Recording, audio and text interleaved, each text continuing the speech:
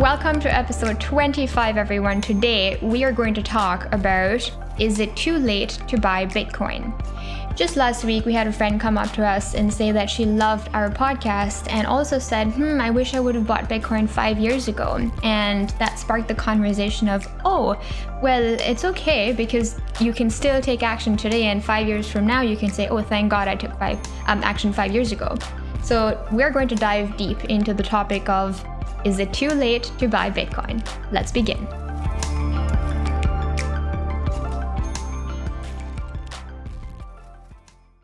The thoughts and opinions expressed by Keegan Francis, Mrugakshi Palway, and the guests interviewed on the Go Full Crypto podcast are solely their own. The content discussed are intended to be for informational purposes only. Episode 25. This is the episode where we just released our new soundtrack, very original to Go Full Crypto. A huge shout out to our audio engineer, Kaushik Sethunath. He's the one who designed it, and it just so accurately describes what we were going for. The first time we heard it, we thought of Money by Pink Floyd. There's Pink Floyd fans out there. Let us know if you thought the same thing. And once again, thank you, Kaushik, for creating this fantastic track for us. Yeah, absolutely. And one more thing before we dive into the episode, you got an award this week. I did. Yeah, and yes. What award is that?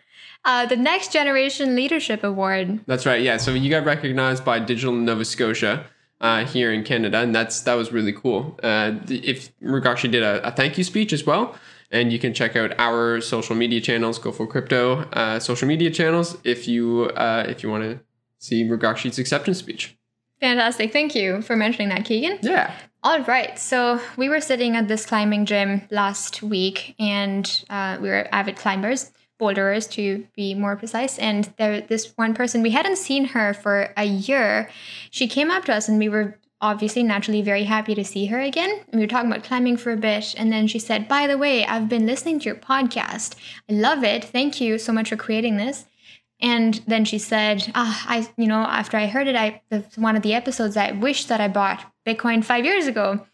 And we didn't have enough time in that interaction to continue that conversation. But we said to her, oh, it's not too late to buy. You can buy today. We also said that's our next podcast topic. Yes. And so here we are. Yeah. So this is it. That interaction actually put a great big smile on my face for the first part and the second part. But the first part was someone that we both know and like walked up to us and said that they appreciate or enjoy the thing that we're producing. And that was amazing. That's such a pleasant surprise. Yeah. So we're really happy. Thank you. Thank you for that. And yeah, now here we go. We're going to answer your question. Your question was, is it too late to buy Bitcoin? And the first thing that we want to mention is you're not alone. This is actually one of the most common questions that we get asked, or one of the most common comments, more rather, is, I'm too late. I know it. Bitcoin's too high. And so we want to kind of myth bust a couple of these. And debunk that thought process. Right, exactly. Do you want to start anything off, Mrugo? Yeah, I did. So it kind of brings me back to that episode we did with you, Keegan, where you came for the gains, but you stayed for the philosophy. Right. And you were freaking out about 2 or 3 days ago about the price of Bitcoin, because currently it's above 17,000 Canadian. Yeah, not because it's going down rapidly, because it's going up rapidly. That's very stressful. Yeah, so Keegan was freaking out, and it brought to the attention that we need to stop really focusing on the price, because so what if it's $2,000 up from where it was a couple of days ago? Because just put yourself in this imagination. Maybe in the next year, if one Bitcoin equals $100,000, what are you going to do? What is your plan? Was your plan to buy a particular portion of Bitcoin and then sell when it reached that? Or do you have a larger, more long-term, bigger perspective vision plan or vision where you want to transact in Bitcoin? You want that to be the currency that you use to pay someone for their goods or services. Because if that kind of philosophy is what you came to Bitcoin for, then it doesn't matter what the price is per se. It's not worth stressing about. Right. Yeah, absolutely. I think one of the points that is kind of weaved into what you just said is broaden your time horizon. like shorten or longer, make your time preference longer. And what that means is, like if you make an investment, what is your plan? Are you going to sell that in a year? Like you said, are you going to sell it in 2 years? Are you not going to sell it? Do you think that Bitcoin is the way of the future for the globe and the globe's going to adopt it as a money? Because if that's what you're thinking, then $17,000 per Bitcoin is an extremely low price. So like you really need to put it in the perspective and ask yourself, okay, where is this trend going? What's happening in 5 years? What's happening in 10 years, 20, 50, 100, 300? What's happening in 500 years? No one's going to be alive. I mean, the people, not no one, sorry. No one. The people that were listening to me not be alive by then. Right. But so here's what I'm thinking. Like the Bitcoin that we've accumulated is something that we can leave to our children. Like it's an inheritance because I am looking at it on a like 100-year time scale. What is this going to look like? And I'm asking myself these questions. Is the internet going to be around? Probably. Are we going to, as a globe, continue to implement hyper-connected devices and technologies? Probably. Is there going to need to be an internet of value that allows us to trade, transfer, and share money on a global basis? Yeah, probably. Do I think that foundation is Bitcoin? I do. I think it's likely. And so for those reasons, the price now really doesn't matter because I'm not thinking about selling next week to make a quick buck. I'm not thinking about selling in 2 years to make a quick buck. I'm thinking about leaving this to my children and paying for their education and putting a down payment on a house and leaving my children a sizable retirement. A sizable inheritance. So that they can have a sizable retirement. Yes. So yeah, that's the first piece of advice is like, look, you got to look at this in the broader scheme of things, which is really tough to do. We mentioned this phenomenon. It's the inability to understand the exponential function. And I see you having some words here, so I'll let you speak. Well, yes, you said you need to think about where you want to go with this. Do you want to sell in 2 years? Do you want to sell in 5 years? And then you talked about retirement and how you're looking at Bitcoin as a savings like a savings account of sorts. And that's just one example. There are other belief systems where you can think of it as, well, I'm just accumulating the money that we're all going to be using in the next 10 years because I believe this is the best alternative to government currency.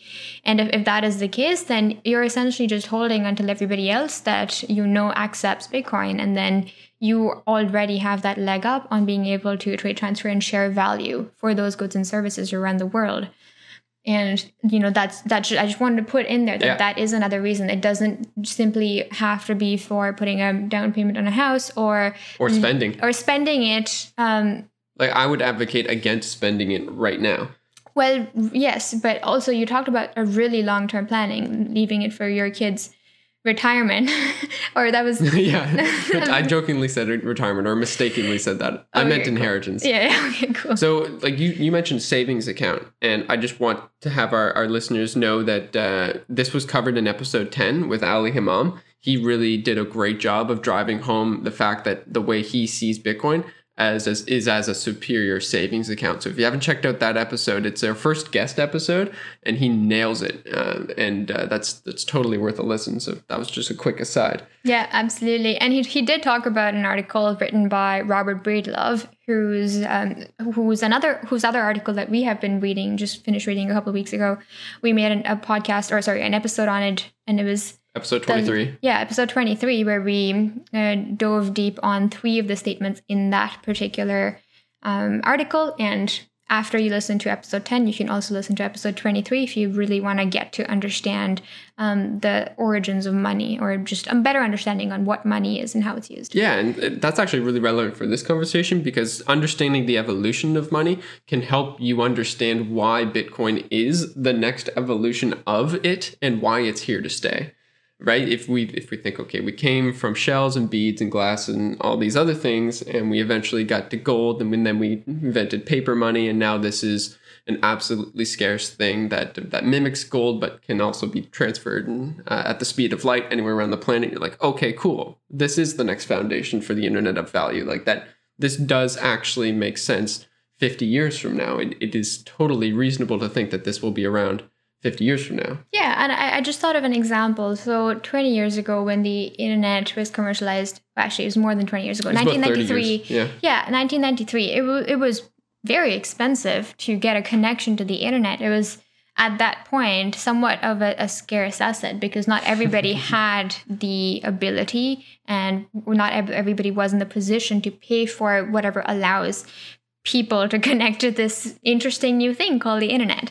And as it was adopted further and faster, the cost started going down. And I'm sure there's a term for this somewhere where... Well, essentially the barrier to entry to adopt the internet went down. Like, it just became more accessible. Yeah, along with the devices that were used to make that accessibility more possible and more available to a larger age range. So I think we've talked about this in one of our episodes, and I don't remember which one precisely I gave this example, but when I was in grade 7, grade 8, if I had a phone, I was cool. I would, travel from one class to another. I had lots of hobbies, so I did a lot of traveling from one place to another by myself. And my parents were like, okay, take this phone because we need to know where you're going. I grew up in Pune, huge city, whatever. In India. And I had a phone, and that was considered cool. And these days, I see toddlers walking around with iPads playing a game. And I wasn't in grade 8 that long ago, probably over a decade ago. Wow, it seems... Yeah, so while these concepts seem really difficult for some people to understand, like digital money, internet-based money, non-government-based money, these concepts, when we've given some presentations, I went and talked to high school students and junior high students, and they catch on immediately. They're like, oh yeah, that makes sense, totally. Why would it be any different? Duh. Absolutely. Right. So you can get ahead of the younger generation if you like, and start thinking about what technologies that the kids growing up today will be using. And I mean, I might be going in on a limb here, but I'm pretty sure it'll be some sort of cryptocurrency. Yeah, well, when we spoke to Michael Peterson on the episode about Bitcoin Beach, he was telling us about how first they wanted to go about it by talking about the ease of use and ease of transfer with the people who had businesses, the locals in this town called... Elzonte. Thanks, Keegan. And then it was really hard because it was hard to get through to local people who had businesses to convince them, oh, it's this internet money, because they were like, oh, it's this magic internet virtual currency. Oh, why are you trying to make us use it? What am I supposed to do with that? What am I supposed to do with that? How am I going to give it to somebody else or whatever? But then they realized that, okay, cool, let's try it a different way. And they went about teaching the youth in Elzonte on how to use Bitcoin. And they got it probably within a matter of hours. But when Michael Peterson said, he said they just got it immediately. It just made sense to them. And they noticed that once the youth knew about it, they started using it immediately because adoption for them was instant. And because they were using it, they kind of made the youth their ambassadors so that the youth could teach their uncles and aunts, who inevitably ended up being someone who owned a grocery store or, the locals of Elzonte. And the adoption curve started looking, what sort of curve where the adoption... I'm not entirely sure, but I adoption became quick. Riff on the fact that you brought up the early stages of the internet. And I just want to draw a parallel between that, because there's been lots of comparisons with Bitcoin and cryptocurrency in general, comparing where are we with respect to the adoption of the internet, because that resonates with a lot of people. And if we were to put a year on it, it's about 1990, 1992. It's we're right before the internet becomes commercialized with respect to cryptocurrency. It's just starting to take off. And we like to kind of joke about this, but I asked the question, if I said it was too late to invest in the internet in 1992, most people wouldn't even know what I'm talking about with respect to the internet. And the people that do know what I'm talking about with respect to the internet, they'd say, no, listen, the internet's just getting started. It's not a fad. It's hyperconnectivity. This is where the world's trending. It's a hyper-efficient system for transferring information. This is a hyper-efficient system for transferring money. It completely blows the existing financial systems out of the water. It makes them pretty well obsolete. Yeah, just for the transfer of money or the trade and transfer. And I guess I can't say just, but there's definitely many upgrades to financial technology that exists outside of banking institutions, because anything that is slow to change will be quick to fade away. And the quick can also be elongated over a period of time, but when you look at it in scale, it seems quick. Yeah. And so the commercialized internet is 30 years old, right? 1990 to 2020. And Bitcoin / cryptocurrency, the idea of it actually goes back to about 1982. But the actual invention and implementation and the running of an internet of money goes back to when Bitcoin was instantiated, when it gets started, which is January 3rd, 2009. So we're only 11 years into this thing. And so it's a little crazy when we hear, oh, I'm too late. And they look at the price and say, I'm too late, right? They're not looking at the trend. They're not looking, okay, where is this going 50, 100 years from now? So we just really encourage people to take that broader outlook and ask themselves, do I see this working long into the future? Yeah, and just to step outside of talking about Bitcoin for a second, there are hundreds and thousands of cryptocurrencies out there. Let's talk about Ethereum, which is the second ranking in terms of market capitalization, the second cryptocurrency. And Ethereum stands not only as a currency that you can transact in, but it also has a representation of all of the projects that it embodies.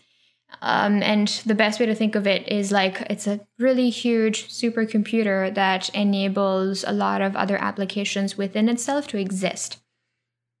Cool. Do you have anything to add there, Keegan? I don't, actually. I'm really focused on talking about Bitcoin at the moment. Oh, gosh. Okay. Well, it is important that we talk about other cryptocurrencies as well that allow for something. Because if we say cryptocurrencies are here to exist for thousands or maybe hundreds of years more into the future, then we need to address what other cryptocurrencies also stand for. Yeah. So here's like my take on this is like I actually see Bitcoin as money, like the Canadian dollar, like the US dollar, but without a government backing it. Whereas I see Ethereum not as money, but as a it's different. It's like you said, it's a supporting cryptocurrency for the rest of the projects that are hosted on the global supercomputer known as Ethereum. It's like I don't necessarily see it as money. Well, if money is a belief system, and then people are free to believe whatever 100,000 other people believe that Ethereum is also money, then or Ether is the currency is called is also money, then it becomes money. True. Yeah, for that group of people. For that group of people, and then if the adoption on that kicks off, then there you go. Now you have a new form of money that millions of people or whatever group of people understand around the world. I would say that, coming back to money, there's many different ways of thinking about money too, because let's say, what are those cards?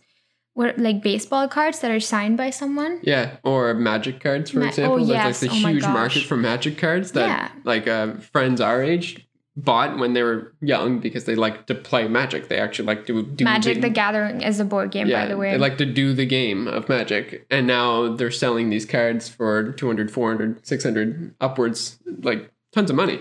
Yeah. Because they're rare and they're scarce. Hint, hint. So, I'm sure they're assets. So these magic cards are assets, or like a baseball card signed by an authoritative figure in baseball is also a form of currency. It's a form of money, or it can at least be exchanged for another form of money. I don't think it's money because I think it lacks some of the properties of being a money, like divisibility, for example. I can't rip one of the cards in half and have it be worth half as much. Have each part be worth half as much. Sure, but even with the one Satoshi, which is the smallest unit of Bitcoin, can you divide one Satoshi into any more parts? I mean, the divisibility, I understand how it can be applicable to some things and not others. So, like I said, if it can be considered an asset, because even gold, you can't really divide it. Yeah, sure you can. You can shave it down, but like here's the point, like. Divisibility is one aspect and degradability is another. So like over time, data doesn't degrade. Like the Bitcoin that you have in your wallet, it doesn't degrade over time, and neither does gold. Like gold as an element, it doesn't decay like other precious metals or rust or whatever. The Magic the Gathering cards are made out of paper and ink. And if you leave that for a long enough period of time, they're going to degrade unless they're kept in pristine condition. Unless they're kept in pristine condition. And well, that's where vintage comes too, Keegan. So, I mean, I've seen pictures of watches that are hundreds and thousands. My violin is over 100 years old, and it's it's in good shape. It has increased in value because it has been played by people of over 100 years. And some things increase in value over time and some things decrease over value in time. It really depends on the context of how they're taken care of. Right. So your violin's an asset, but not a money. Sure, but I can trade it for money. Sure.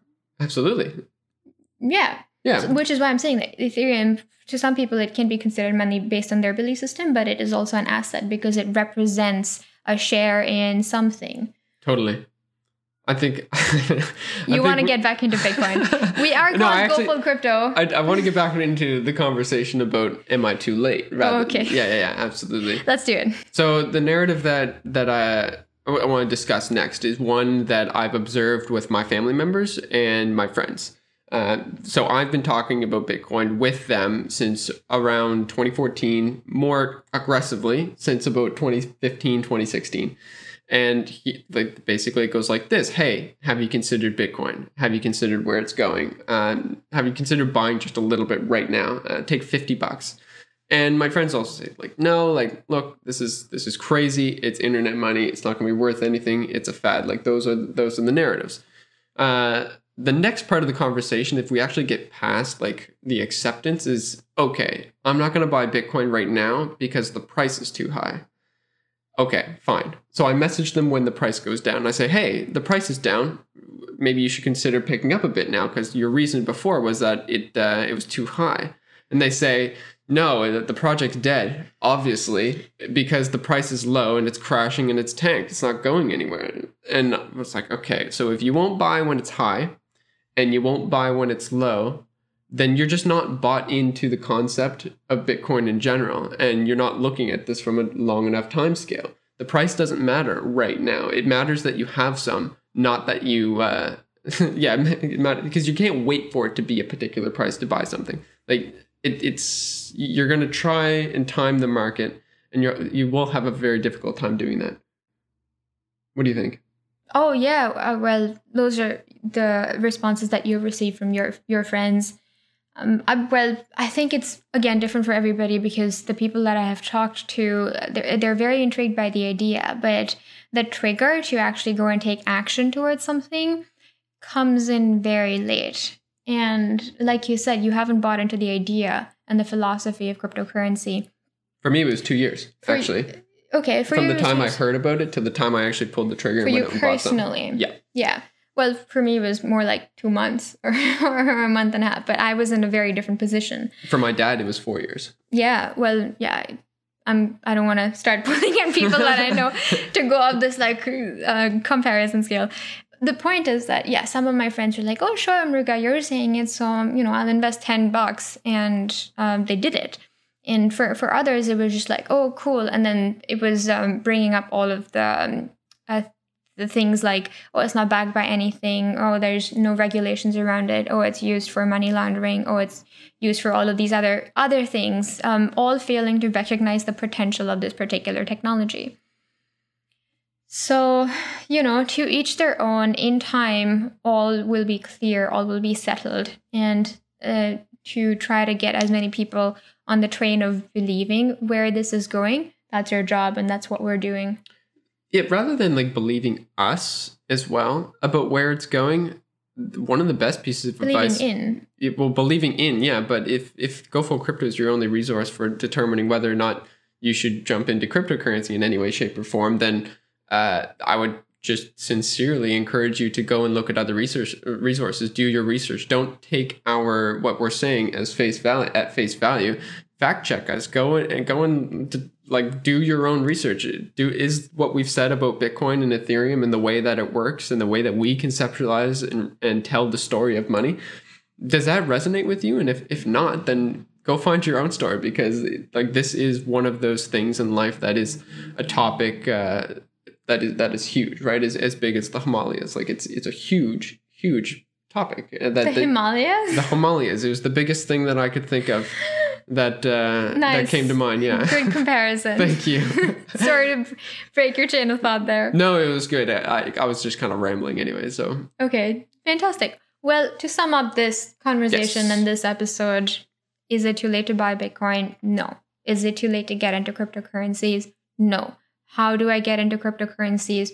we can help you with that. We essentially will always say you need to find a crypto strategy. And that essentially just means how are you going to get in, when you're in it, what are you going to do, and how are you going to get out.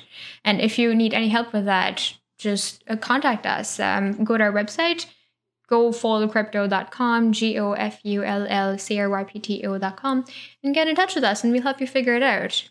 And on the note of ratings and reviews as well, we've actually got a couple more recently. So I think this is actually working when at the end of the episode we say, hey, everybody, please rate, subscribe, like, and review our podcast. This helps us reach other curious individuals. And if you like our content, that would greatly accelerate the rate at which we are spreading our message. Able to reach more people. Yeah, if you like this episode, tell someone about it. There's also episode 10 and episode, the El Zonte one, Bitcoin Beach episode. It'll be labeled as such.